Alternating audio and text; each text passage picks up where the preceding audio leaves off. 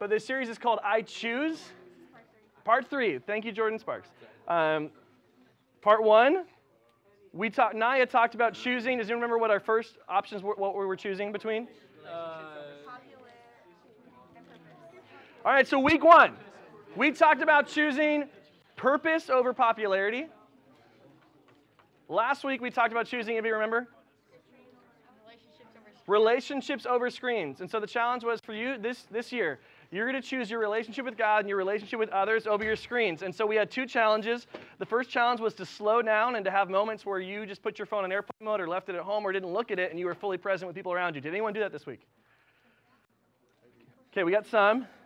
The other challenge was when we wake up in the morning to look at our scriptures, to look at our physical Bibles before we look at our screen. Did anyone try that? Okay, this is good because it's bad that we can recognize that these are unhealthy patterns. If it was hard for you to do that, if it was hard for you to wake up in the morning and look at your physical Bible before your phone, that means we're addicted to our phones. Okay, so again, this week, it's the same challenge. What are you supposed to do this week? Just slow down, spend some time with actual people without your phone, and then every morning wake up and look at your Bible before you look at your phone. Okay, so that's going to be your challenge again this week. We are in the series on choices. Who are you? You are a sum total. Part of who you are a sum total of every single choice that you have made in your life that leads up to today. Who will you be tomorrow? You will be a sum total of everything that you have done in your life, all the choices that you have made, plus the choices that you made today. So we're talking about making choices that honor God and that grow our character and that make us into the people who are mature and strong Christian believers. So that's why we're doing the series on choices. Today, we're starting off with this idea. You can choose some of your pain in your life. In John, Jesus says, "In this world you will have trouble, but take heart, I have overcome the world."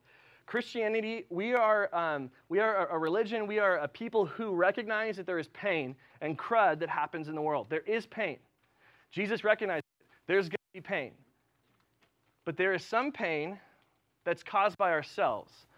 There's some pain that is caused because we made bad decisions. There's other pain that's caused because the world is broken, because creation is broken, because we have an enemy that wants to destroy and distract us. But there's other pain that we can choose. So you can choose the pain of discipline or the pain of regret.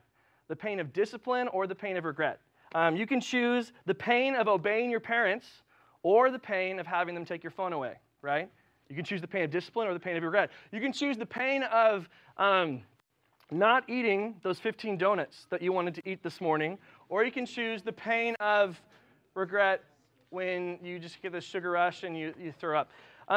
You can choose the pain of studying, or you can choose the pain of failing a class. You can choose the pain of practicing on a sports team, or you can choose the pain of sitting on the bench. And so you can choose the pain of discipline or the pain of regret. Here's what discipline is. Write this down. Discipline is choosing what you want most over what you want now. Discipline is choosing what you want over what you want now. So what you want now might be now you really want to have that 3x3 from In-N-Out, but what you want most is you want to be healthy, right? Maybe what you want now is you really want to hook up with your boyfriend or girlfriend, but what you want most is to have a healthy marriage in the future.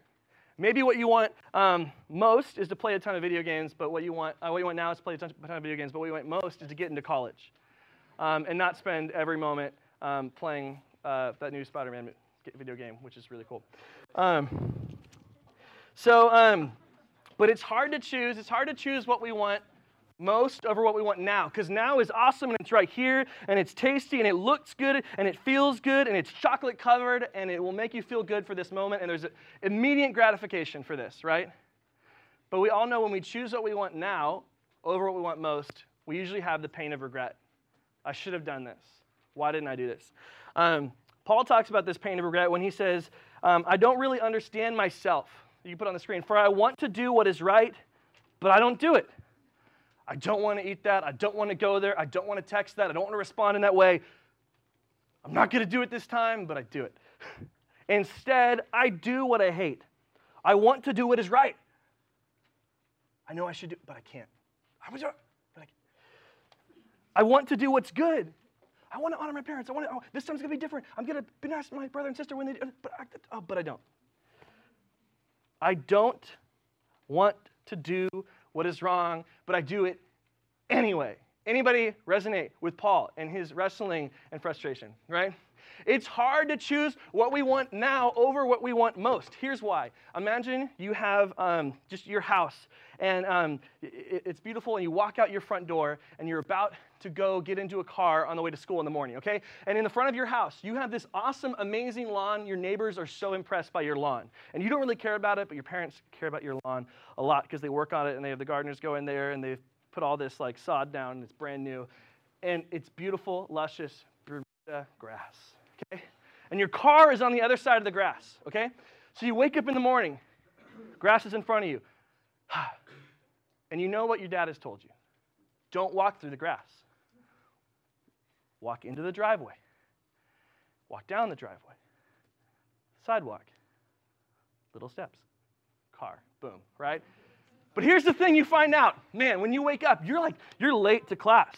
And you need to get there because you care. And you don't want to look dumb coming in 30 seconds late. And you know that if you walk across the grass, it's going to save you 30 seconds of time. Okay, so what do? You open, oh, good morning, day, and you say, and then you go. You go for the grass, okay? What a bad person you are. You go for the grass. Here's what happens. When you go, shut it down. When you go for what you want now, here's the thing.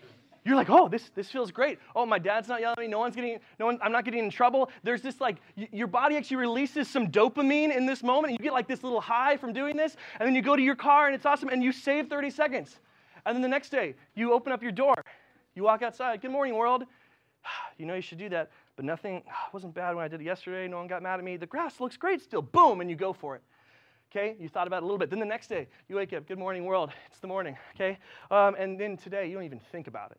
And you just go for it. Here's the thing. The decisions that we make over time, they get entrenched.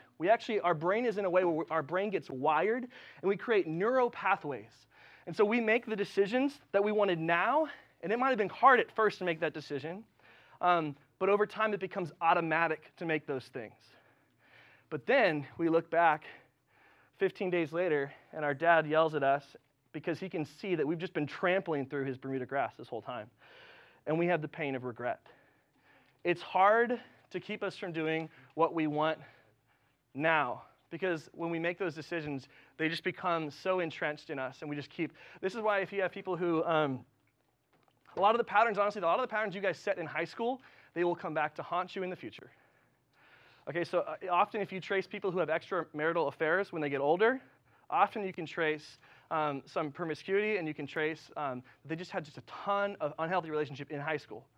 And so you might say, what I want most is to have a healthy relationship when I get older, but now it doesn't matter. No, now you're totally getting these pathways into your life that God can heal, and God wants to, but we need to know that they exist. Okay, so here's what we're going to talk about. When we choose the pain of discipline, there's three things that happen. The first thing, when you choose to do what you want most over what you want now, the first thing is sometimes you'll look silly. Right? I will look silly.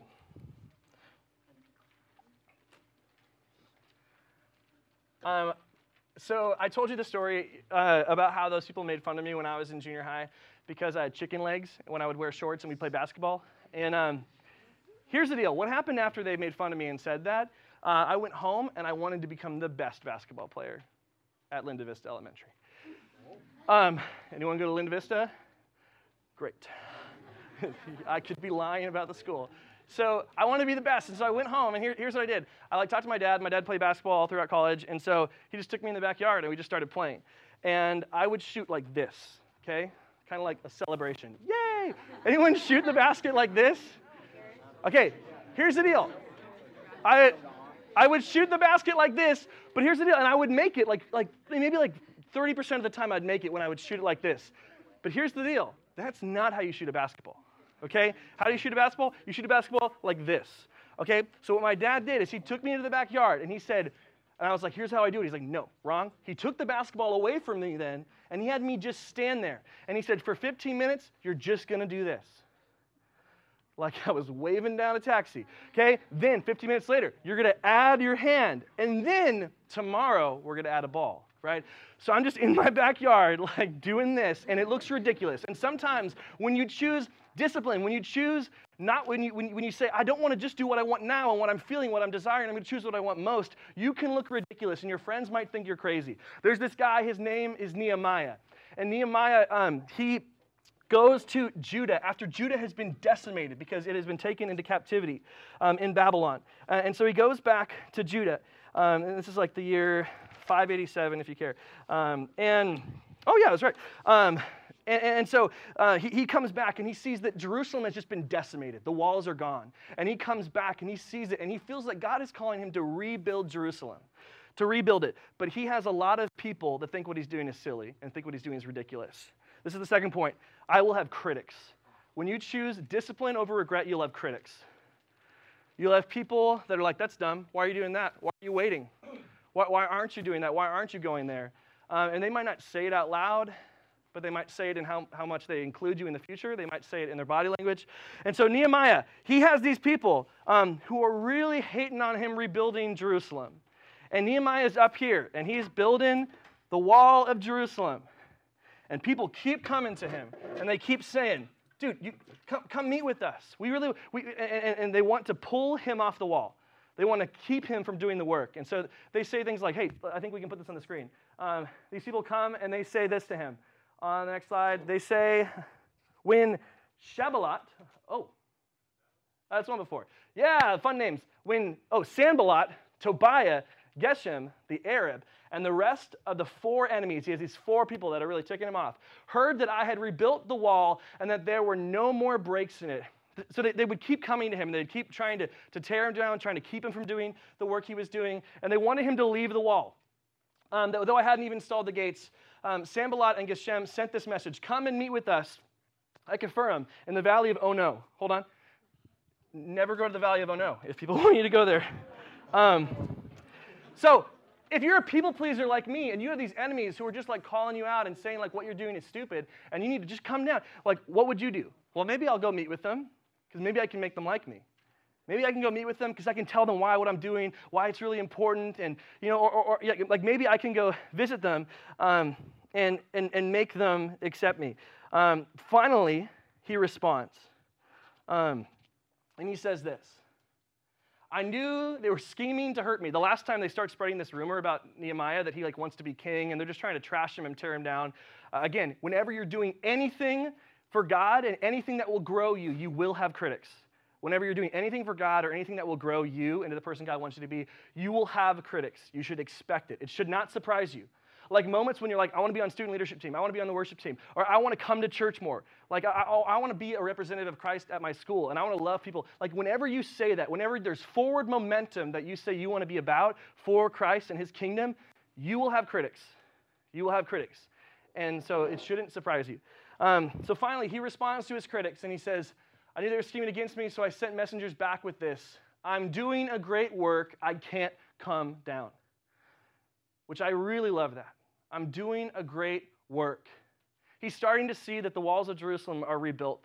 And he sees God's faithfulness. And he sees that God is using him. And he can see that there's just momentum that's building. And he can see that he's in his calling, that he's where he's supposed to be, that he's in his purpose that God has created him for. And he believes that he's doing something so good, he's not going to come down. And you might have moments like this, right, where people, I don't know, like they want you like to cheat on these tests, and they want you to be that type of person. And you say, no, I'm doing a good work. I'm trying to be someone who, because I know the way that I study and the way that I'm faithful here, it's going to impact how I'm faithful in the future, and I'm not going to cheat because I'm doing a great work right now. I'm not going to come down to your level. You might have people who make fun of you because you're trying to stay pure until marriage, or you're trying to like have boundaries in your relationships, and they might make fun of you or trash you or think it's confusing, but you can stand up and say, I'm doing a great work here. I'm not going to come down to your level because what I'm doing is so good and God is so here. Like you might have people who make fun of you for like not going out to lunch and spending money because you want to give offering to save like little children like through World Vision. And you can know you're doing a great work. You don't need to come down. People are going to try to distract you and derail you when you choose discipline over what you want now. Choosing discipline over regret. And so there's a couple things that I want to talk about as we kind of finish up. What do we do with what we want now? What do we do with like, but I really want to do this. Like I really feel like I should do this, but I know it's not good. here's the thing I think we do. I think sometimes we bring God the best version of ourselves. So like the super Christian, like I have my Bible in my hand, I look really good and I'm at church on Sundays, and we bring Jesus that and we say, yay! Or we bring Jesus our really good desires. Like we bring him the desire to read the Bible, and we bring him the desire to have healthy friendships, and we bring him the good desires, but we don't bring God all of our desires. In the Garden of Eden, Jesus brings the Father all of his desires. If you guys know what happens there, he basically says, if it's possible, would this cup be taken from me? Would I not have to go through with this, Father? But not my will, but yours be done. See, Jesus is honest about how he's feeling. Jesus is fully human and fully God, which means that like the fight or flight, like I don't want to be killed part, like Jesus has that. And so Jesus is honest with the Father. He says, I don't want to do this. I don't want to go through with this. I'm not feeling this. See, there's a difference between how, like your strongest desire, what you want now, and your deepest desire, what you want most. Jesus' strongest desire in that moment, it might have been just like self-preservation, but his deepest desire was to go to the cross. And so this week, what I want you to do, when you're not feeling it, when you want to do things that you know you shouldn't, don't hide those things from God. Tell him about it. Tell him, I want a girlfriend, God. I want to be in a relationship, God. God, I want to be out of a relationship, right? God, I really want, like, I'm feeling like I want to lust right now, God. Like, why do we filter to a God that already knows everything that we're thinking? Bring God your desires. God, I don't want to do my homework. God, I'm angry with my parents. God, I don't like the person I'm becoming. Like, just bring God your desires. Be honest with him. Be honest with him. This is our final point here. So you can put, be honest with God about what you want now. We don't even have that on the slide. And this is our last thing. Remember that Jesus chose what he wanted most over what he wanted now. I'll say it again. Jesus chose what he wanted most over what he wanted now. 3 times Jesus says, if there's any other way, but not my will, but yours be done.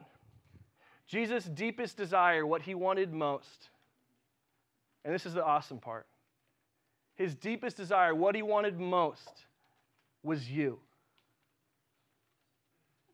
Jesus gave up what he wanted now for what he wanted most, and what he wanted most was you.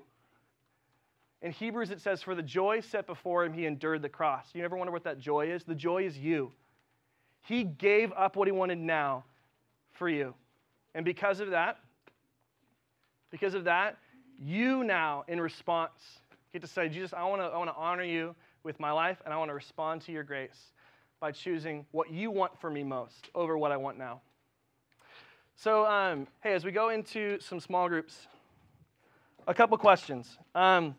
What do you want most this fall? What do you want most? Maybe you should ask it this way. What do you think Jesus wants for you most? What do you think Jesus wants for you most? Okay, so maybe just take a second, write that down. What do you think Jesus wants for you most this fall? Maybe just spend a moment asking him.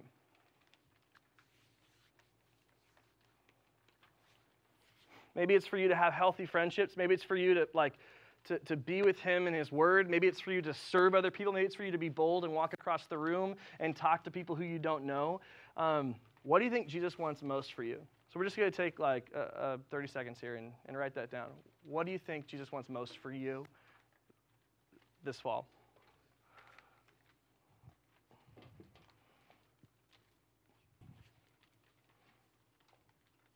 And then you can answer, what do you need to choose now to achieve what you want most?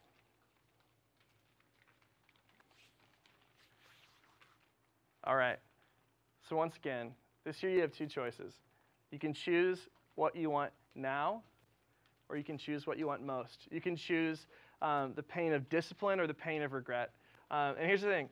When you choose it, you're going to look silly. You're going to look weird. Let's just throw out the idea that being a Christian isn't weird. Like you're going to look silly. You're going to have critics. But it's a good work. It's what you were created for. And this is a community that we can remind each other that it's a good work and that Christ has called us to it because he did the greatest work for us on the cross. Amen? I'm going to pray for us, and then we're going to go to small groups.